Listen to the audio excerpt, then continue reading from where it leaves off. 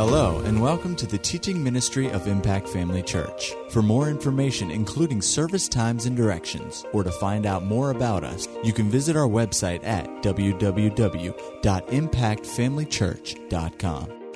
We trust you'll be blessed by today's message. Well, if you were here last Sunday, you'll recall that we talked about our position as believers in the earth. Jesus made this statement. We'll refer to it again later. He said, "You are the salt of the earth and you are the light of the world." And he said, but salt, if it loses its flavoring, its saltiness, then it's good for nothing. And it's just to be tossed out, trodden underfoot by men. And then he also said, "You are the light of the world." And he said, but you don't take a light and hide it under a basket. Instead, you put it up on a lampstand so that everyone in the house can see the light. And so he said, let your light shine so that men may see your good works and glorify your Father in heaven. And though he didn't go back and touch on the salt, I'm sure he's saying, remain salty. Remain influential in your generation. Make a difference in the world around you. Amen. Be that preserving power and influence in society. Amen. So we looked at that, and we looked at the fact that, go with me over to Hebrews chapter 1. I want to just recap a few things that I said last week and then go a little further, because I didn't get very far in what I really intended as my primary focus last week. So Hebrews chapter 1, let's look again at verse number 1. Hebrews 1:1 says, God, who at sundry times, or various times in various ways, spoke in times past to the fathers by the prophets, has in these last days spoken to us by his Son, whom he has appointed heir of all things, through whom also he made the worlds. He said that in various times and various ways, God spoke in time past to the fathers by the prophets. Pointed out the fact that in all of the other ages of God's dealings with man, this is not talking so much about the eternity before the earth was created and populated, but since God has put man on this planet, he has spoken to men and raised up men to be powerful witnesses for him in the earth. He raised up Noah in a time of incredible darkness in the world, incredible depravity. The Bible says that the imagination of men's hearts were just wicked all the time. Bloodshed, brutality controlled the planet. And God raised, did I say Noah? God raised Noah up at a time like that, and made him a powerful witness to his day. Now, his day rejected him, but they couldn't say they didn't have a witness. And when the water started rising, they realized that they had turned a deaf ear to the witness of God. But God witnessed to his generation through Noah. He later witnessed to his generation through a man named Abraham, and set the course at the ministering to Abraham and empowering him and making covenant with him. He set the course of the nation of Israel. But more importantly than that, he set the course for the introduction of Christ into the world. So God spoke powerfully through Abraham. God spoke powerfully through Moses after that. I said last week, wow, you could go on all day about how great a man Moses was and what a witness he was to his generation. The Bible said there was never a man like him that spoke to God face to face. He would come down off the mountain and the people couldn't even look at him. He was so, his whole countenance was so clothed in glory. And he was a powerful witness in his generation. And then we have King David. And, I'm just skipping over, the King David, what a powerful witness he was in his time. all of the prophets that God raised up from Samuel right on up, through Malachi, all of the prophets of the Old Testament. They were men that God raised up to make a difference in the world, to give witness, to bear witness of the Lord, to represent the Lord, so that people of their generation could know God because God put a man in front of them. But nobody even closely compares with the one that he did bring eventually. It says, in these last days, he has spoken to us by his Son. Glory to God. The whole purpose of the Old Testament was to introduce Christ into the earth. And like I said, there's not any comparison with him and any other person that's ever lived. He stands at the division of time in the calendar. Christ came into the earth. Glory to God. But the thing that I pointed out last week is that it's all about Christ. Don't misunderstand me. It's all about Christ. Paul said, I don't preach myself, but I preach Christ. But you can't preach Christ without preaching his body. Because when Jesus was here on his first advent in the flesh, the word Christ, of course, you've heard me say this many times. The word Christ is the equivalent of the Old Testament Messiah. It means the anointed one. He was the Christ. He was the Messiah. He was the anointed one, the only anointed one. But when he is crucified, buried, raised from the dead, but when he ascended on high and sat down, oh, glory to God, something completely unexpected happened. And this was part of the mystery that Paul was talking about that was hidden from ages past.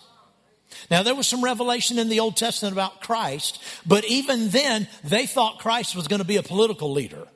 He was going to be the Messiah, but he was going to come in and defeat all of their enemies and usher in a time of prosperity, for the Jewish people. They didn't understand the spiritual reality that he would actually be God in the flesh. That part they didn't see. And they saw nothing about the church. Never heard of the church, never thought of the church, there was never even any idea revealed in the Word of God or to men. But when God raised Jesus from the dead, he did something marvelous. In that now Christ is the head, and people who believe on him are baptized into him. We become one with him, and we are his body, and he is the head. So Christ today, in one sense, there's one Lord Jesus, the Christ. But in another sense, Christ is not just one man. Christ is Jesus and the body. Because you can no more separate the body of Christ from Christ than you can separate your body from your head. Your head and your body are united and go together. And you can't have one functioning without the other. And if you understand the truth of the body of Christ, because God ordained it this way, not because of any lack in God, not because of any lack of power, there's nothing God can't do. I'm not saying that, but in light of the fact that he created one new man, took Jew and Gentile together and created a new man, the new creation, the body of Christ. Christ, the Lord Jesus, can no more do without us than we can do without our bodies. Glory to God. He is the head, but we are the body. And so the plan of God was to bring Jesus into the earth as the ultimate witness. But then Jesus did that to bring up his body.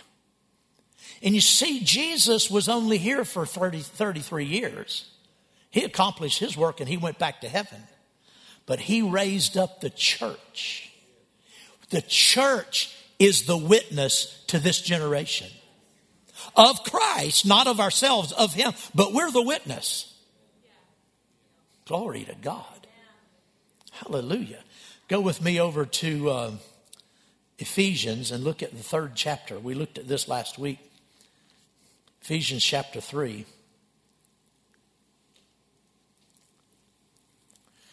Before you go there, go to chapter 1. Look at the very last verse of chapter 1. Just to save time, we'll just read that one verse, but if you're familiar with the Bible, you'll understand what the context is. Ephesians 1:23, which is his body. Now you go back to the previous verse, made him to be head over all things to the church. So it's the church, which is his body, the fullness of him who fills all in all. Now hold your place there and go to Colossians. And go to the 2nd chapter of Colossians. And look at verse 9. For in him, and that's referring to Christ in the previous verse. For in him, Christ, dwells all the fullness of the Godhead bodily.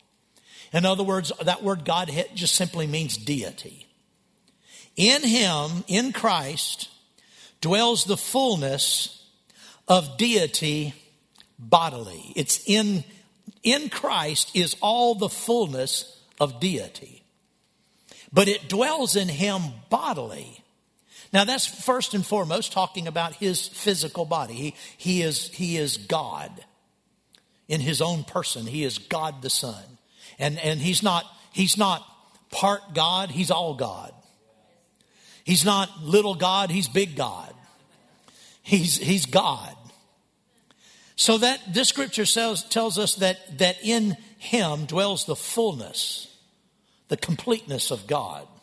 But now over in Ephesians chapter 1, turn back over there.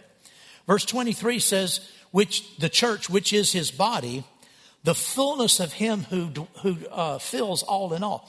Sometimes modern translations have tried to make those two verses say the same thing. I've noticed that in a lot of places in the New Testament, where there is similar wording, but they're not the same. Sometimes translators will try to reconcile two verses of scripture and so kind of generalize them and make them say the same thing. This is not saying the same thing. This is not talking about the fullness of God dwelling in Christ. He says his body is the fullness of him who fills all in all. This word fullness is also translated completeness. The church, verse 22, verse 23, which is his body, the completeness of him who fills all in all. Christ fills everything. He fills all in all because by him were all things made that were made. By him the worlds were created. We read that in Hebrews. So he fills all things. But his body has become the fullness of him. How is that possible? The Lord Jesus Christ, in the plan of God, the wisdom of God the Father, God the Son, God the Holy Spirit, all three of them are in on this. They ordained that the eternal Son of God would come to this planet, lay his life down at the utter amazement of the angels. We talked last week about how the angels at creation, when God created the universe and the worlds, the physical worlds, they'd never seen anything physical before, I don't guess. They were spirits, God's spirit. They lived in spirit land. Ever been to Disneyland? They lived in spirit land. And when God created the universe, they'd never seen anything like that. They've never seen planets before.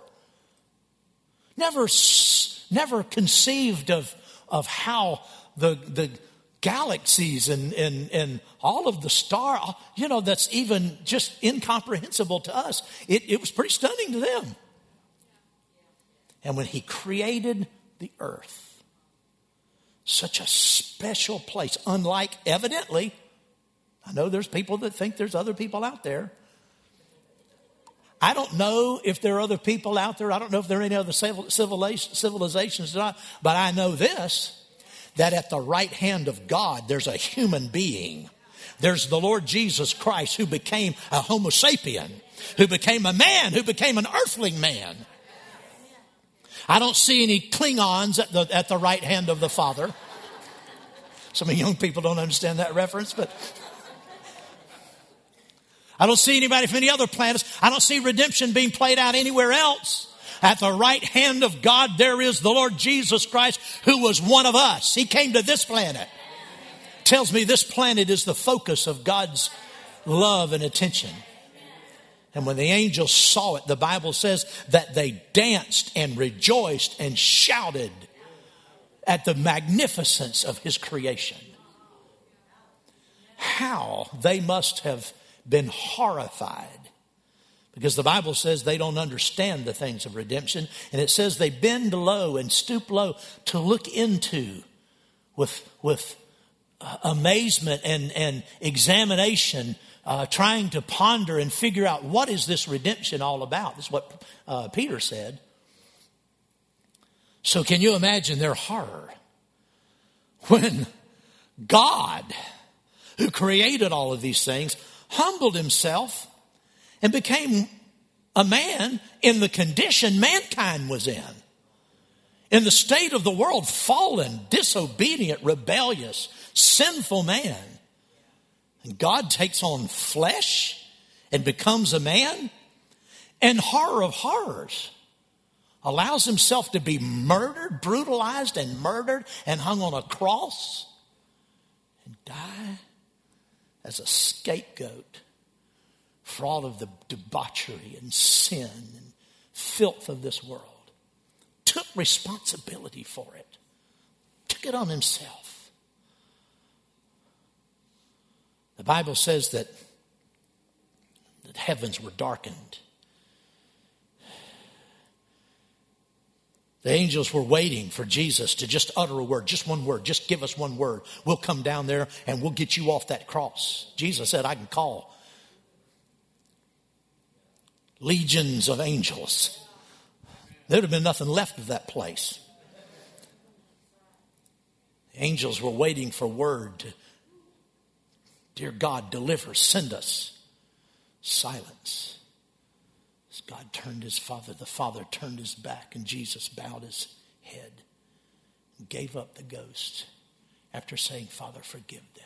They don't know what they're doing. The angels, like I said last week, there's not any indication in the Bible. Now, we know that the angels have never been offered redemption. We know that. They've never been offered, the angels that fell. Satan and all of the angels that we've never been offered redemption. But just occurred to me, I guess, middle of 2 weeks ago, when I was looking at this, it occurred to me, and I stopped to think, I don't see any reference in the Bible at all where God has ever said that he loved angels. I don't, for God so loved angels, I don't see anything like that. I'm not saying that he hates angels. I'm not saying that. What I'm saying is the angels have never been an object of his love. They don't really know anything about the love of God. They've never been, there's, like I said, maybe somebody can correct me, but I don't see any reference in the Bible where it says that God loves angels and that they're aware of his love and respond to his love. They just do what they're told. They're amazed at his majesty and his power. Like I said, they shouted for joy at the wonder of creation. God speaks and they go. He says do and they do. But as far as him loving them, having compassion, we don't see anything about that in the Bible. Maybe he does. I don't know where it is.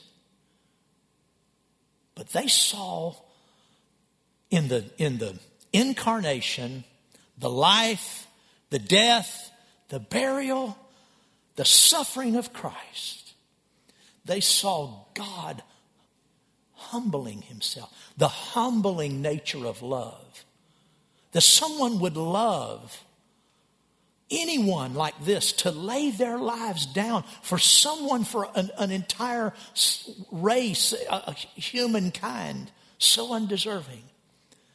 God would lay his life down, suffer in order to redeem them. That must be something the angels just are amazed at. That's why the Bible shows them just like this, like, what is going on? Praise the Lord. Now look at Ephesians 2, or 3 rather. Ephesians 3.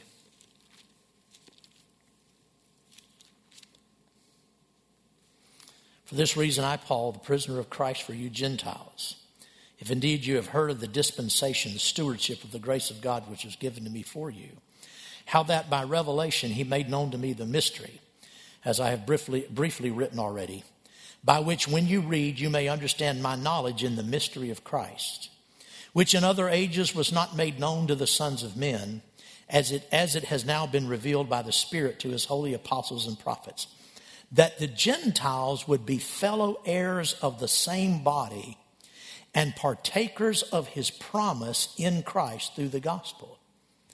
Now, the Jews knew that they would be partakers of the blessing of Christ. They didn't understand fully what that was, but they understood that he would be their Messiah and they would be the benefactors. They would be the ones to be blessed by him and partake of his promise.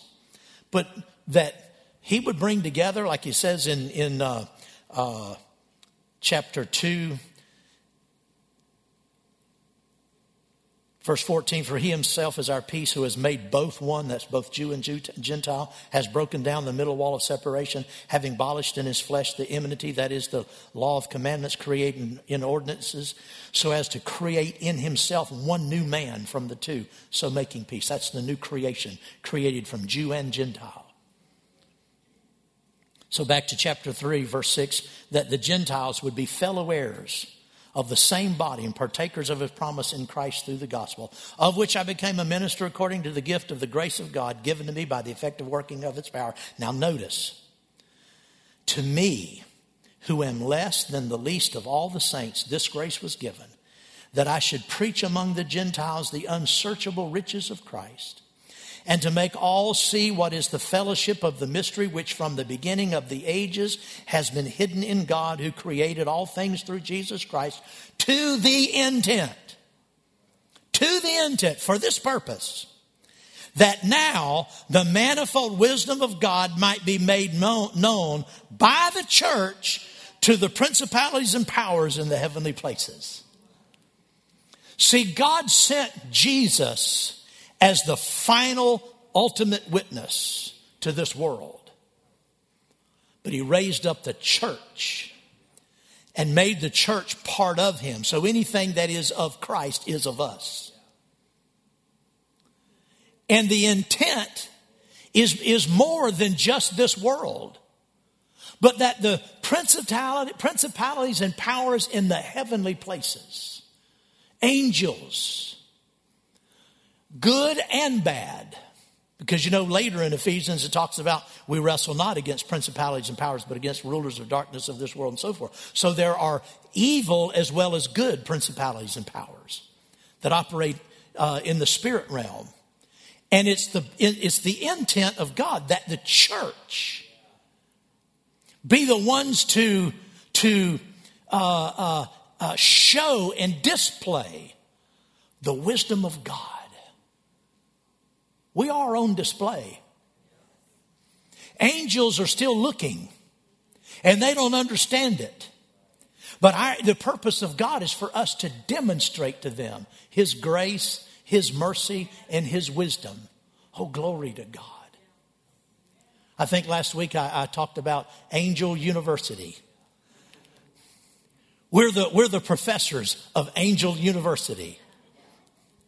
Where God put us here to teach the angels in heaven, all of God's hosts, so that they can see his wisdom and his greatness and his love and his goodness and his power demonstrated in the church. But not just the good angels. All of those fallen angels, demon spirits. Jesus went to heaven, but he left us here. purpose is to demonstrate to even the fallen spirits that are allowed to remain on this earth until Jesus comes back, and after the tribulation period, and he takes the devil and puts him in chain for 1,000 years. Up until that time, the devil and his hosts and his demons and all of those evil spirits, they're still here. Well, guess what? We're to teach them too. We're to be an example, an object lesson of God's mercy and goodness. Oh, glory to God. Hallelujah. Praise the Lord. I tell you what, it's just a topic I cannot get enough of. Praise the Lord. We talked last week about the fact that God's put us here for a purpose. The church is here to be a witness to this generation. And in any nation that honors the gospel, God will bless. Now, in one sense, God only takes notice of one nation as a people that he recognizes. He still recognizes the nation of Israel. Now, they are in rebellion. They're in disobedience. They've rejected Christ, but God hasn't rejected them. God still has a plan and a purpose for his ancient people, and he will fulfill that purpose in later times. So he recognizes the Jew. He recognizes the nation of Israel. All other nations of the earth just comprise the Gentiles. But any nation of men who will honor the God of the Bible, just like in the Old Testament, when the other people around the nation of Israel would come to Israel and begin to worship with them, when their kings would bring homage and be good to the nation of Israel, God would bless them. So any nation today that honors the gospel, God will bless. We saw that the scripture says over in Proverbs chapter 14 that righteousness exalts a nation, but sin is a reproach to any people. Notice it's any people. So this applies to any nation. Just as sin is a reproach to any people, righteousness will exalt any nation. Now, it is an historical fact. No one can dispute this. That God exalted the United States of America because of righteousness. Because of righteousness, because of the church. Because back in the early 17th century, around 1633, the colonists that had come here, primarily from Europe, almost exclusively from Europe, they came here because of religious persecution. They wanted a place where they could worship God. They were mostly Puritans. And they believed God. They were Christians. They loved God. But after they got here, life was hard in the colonies. The Revolutionary War that followed, the conflicts, internal conflicts. It was a tough nation to subdue. And spirituality really began to wane, in the early 1600s. And there were churches, but there weren't a lot of churches, and the people in the churches were backslidden. They had accepted policies to try to get ahead of the decline of membership and people attending church, because church attendance is way down. They began to open their doors through covenants that would say, you could be a member of the church. You really don't have to believe anything. Just don't give us any trouble. We'll let you be in the church. And it was just a backslidden policy. And the religion and spirituality in America was at a terrible place. And God raised up preacher by the name of Jonathan Edwards, Massachusetts, I think, and he began to preach on the holiness of God, the righteousness of God, calling people to repentance.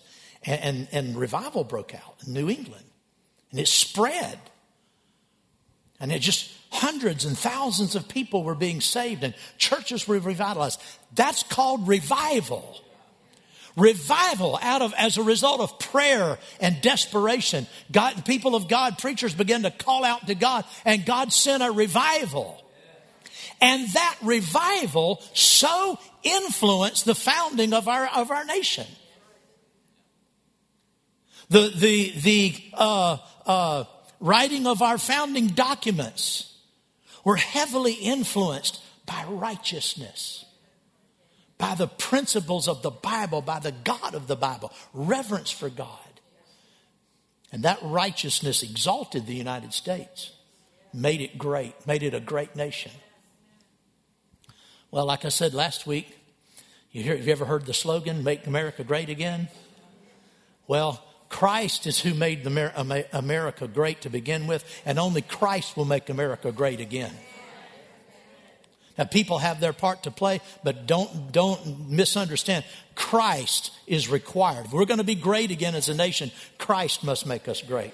The people of God must be revived again so that we begin to influence our day, our culture, our time, our world. As goes the church, so goes the nation.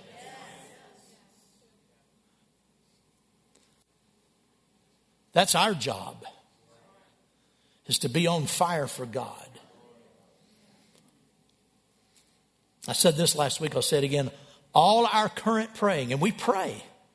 We're praying right now. We're praying about the election still. We're praying about several things. All of our praying will be in vain if we fail to consecrate ourselves again to becoming the salt of the earth and the light of the world. Compromise has silenced us. That's incontrovertible too.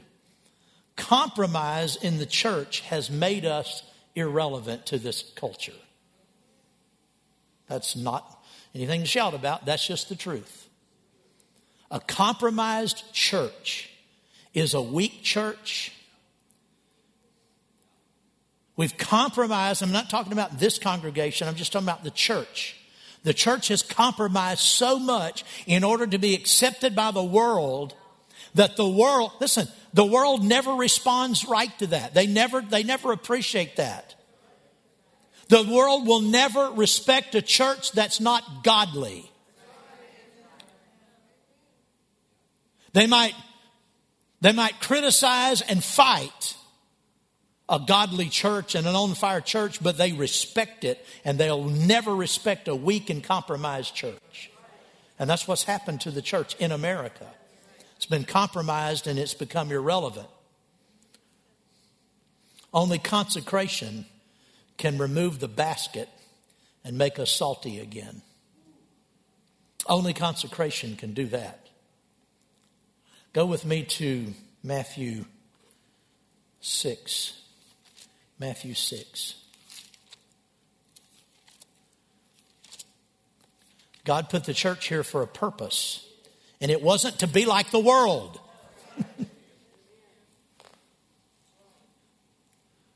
God put the church here to be a witness for Him, not to mirror the world. To hold a mirror up to the world and say, "Who? Now look, we're like you." No, to be different. In Matthew 6, He said in verse 33, "Seek first the kingdom of God and His righteousness, and all these things will be added to you." All what things? The things of life. The things of life that people are so concerned about, spend so much time on. He said, put me first.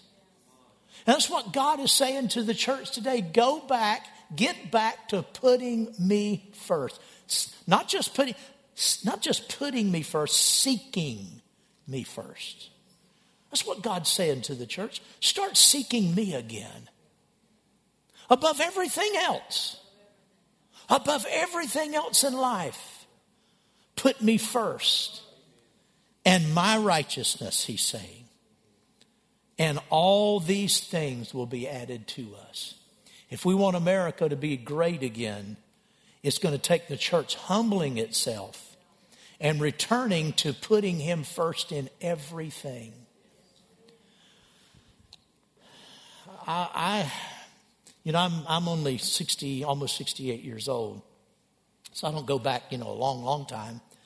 But back in the 1950s, growing up in the 50s and in the 60s, particularly the early part of the 60s, there was in our church culture, the denomination I was in, there was a real hunger for God.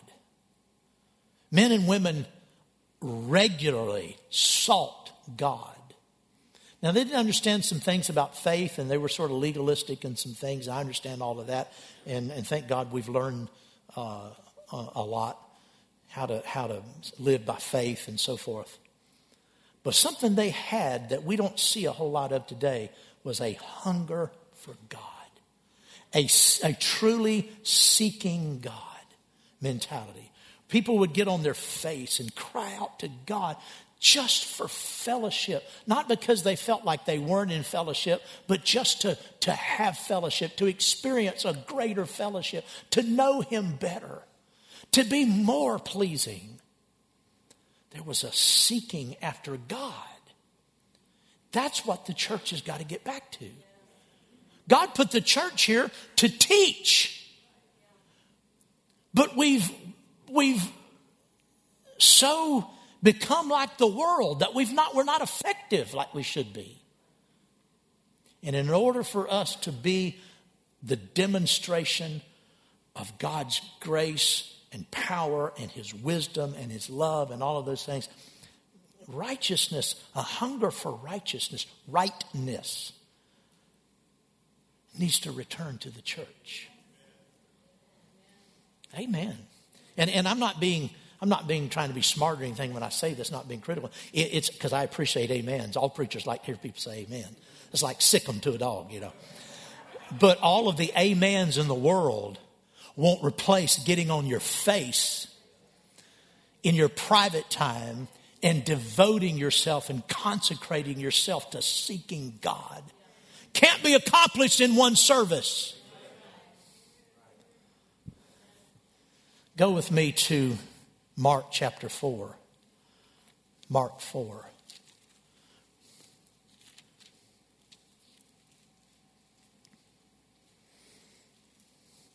Verse 18. We'll not read the whole parable. If you know your Bible, you'll know something about it. But if not, go back and read the whole parable later. But for the sake of time, look at verse number 18, verse 19. But these are the ones sown among thorns. If there's ever been a description of this day, I think it's verse 18 and 19. These are the ones sown among thorns. They're the ones who hear the word. And the cares of this world, literally that's the cares of this age, the deceitfulness of riches, and the desire for other things entering in, choke the word, and it becomes unfruitful. The cares of this age. The Amplified Bible says the cares, the anxieties, and the distractions of this age. There's distractions all around us. This year, and 2020, has been crazy distractions. But I'm going to tell you what. Yeah, this has been an unusual year, but 2019 was a distracted. The cares, anxieties, and distractions of this age have been going on, and the church has been following those things. And allowing the cares of this age, the anxieties and the distractions of this age, all of the things that go on in the flashing lights and in the presentations that are all around us, caring about things we have no reason to be careful about. The deceitfulness of riches. We believe in God blessing and prospering us because it's in the Bible. And He expects us to believe Him for prosperity. But prosperity is deceitful. Money is deceitful. And if you don't think it is, if you're not on guard against it, your prosperity can be the worst thing that ever happens to you. I've seen it too many times. Too many times I've seen people who are hungry for God get a hold of the Word and realize God wants to bless them, and they begin to believe that and exercise their faith in that, and they're giving, they're coming to church, God starts blessing them, and the next thing you know, a couple years later, they start missing church because they're too busy to come to church, because their prosperity, their businesses have taken off, and they don't have time for God anymore. And I've seen them completely backslide and not even in the church today at all. Riches are deceitful. And then the desire for other things. Oh my. The desire for other things. Luke's version of this parable, he said, the pleasures of life. The desire for other things. Oh Lord. So many Christians, you see them in church every Sunday. But outside of church, what do they pursue? Let's bring it on home. What do you pursue? What do I pursue? What is my week made out of? What's it like? Where do I spend my time? Where's my affection? Where is my interest? What do I spend my time reading about and thinking about and looking forward to and seeking after? Is it more of God? Or is it more of this world stuff? Desire for other things. Church, nothing in this world should be on not even anywhere close to how much we desire God and His presence in our life and His favor and His will being done in our lives. You can't desire that too much. You can't overdo the desire for God. You can't become too radical or too obsessed with loving God and pleasing Him. Just can't. It will not pull you down. It will elevate you up. But when we begin to turn our attentions or allow our attention to be diverted, so much of our time, and I could list a whole litany of things, but people will think I'm picking on them. You yourselves, you know what I'm talking about. So many things that take up our lives and are so important to us. Are they really important? When we take our last breath, will they mean anything? One thing will matter. What you did for God. Amen. That's what will matter in the end. Hallelujah. And see, it takes a church on fire. When people, the founding of our nation, it was not uncommon. The first Great Awakening, the second Great Awakening. People have to be stirred. You remember when I did my teaching on revival? People backslide. Backsliding is a fact of history.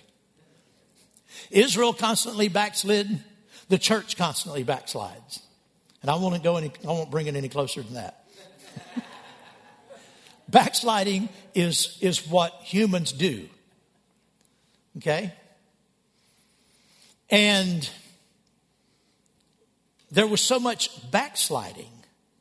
That's what necessitated. That's how people began to cry out for God. And there was this first Great Awakening. But it wasn't very long until people got satisfied. And they lost their hunger for God. Things began to level off, and wasn't very long, began to die again. So there had to be a second Great Awakening. And I think there's been a third. I don't lose count of all these awakenings, but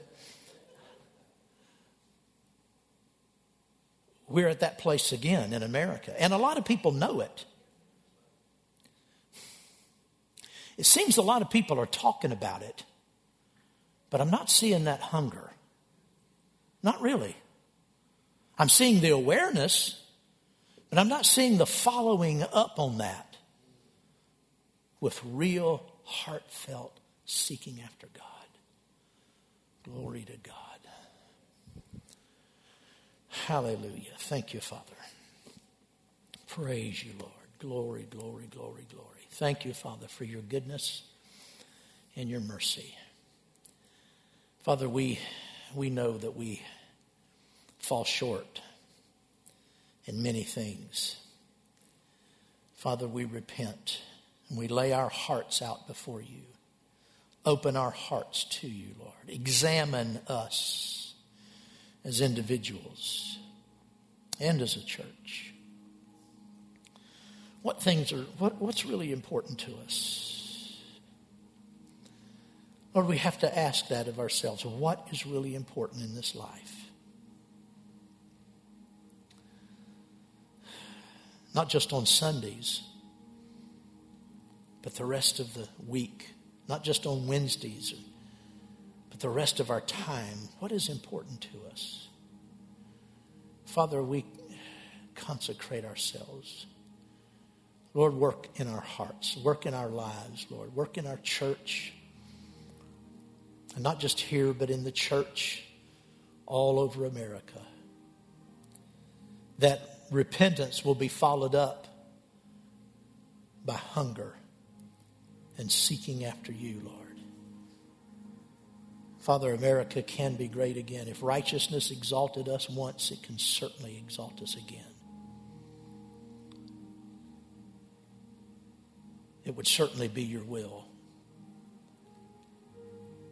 Father, we pray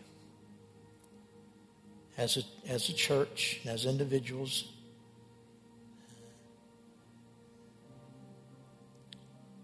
Father, that our love for you, our seeking after you will be genuine, heartfelt, earnest, urgent.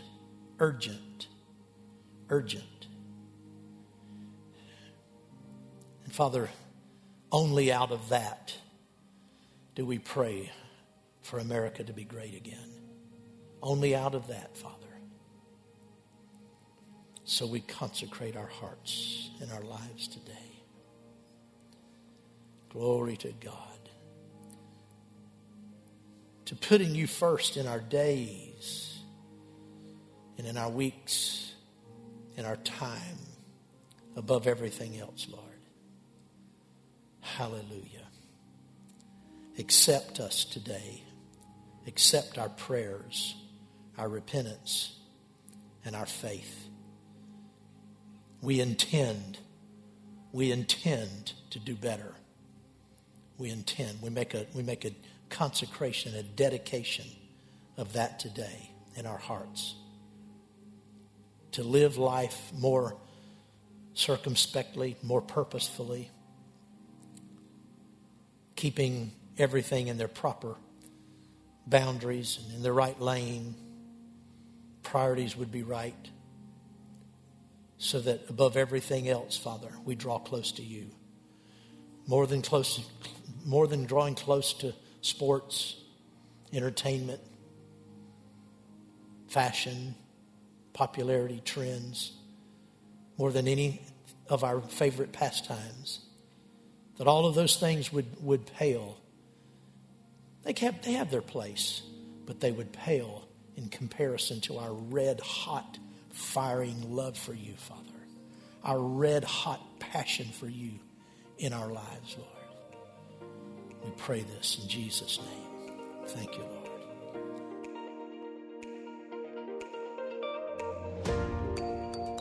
At Impact Family Church, it is our desire to see you blessed through the power of the Word of God. We have been helping people to change their world for over 25 years through our dynamic ministries and teaching. If you are going to be in the North Central Florida area and are interested in attending our services or just want more information about us, you can visit us online at www.impactfamilychurch.com.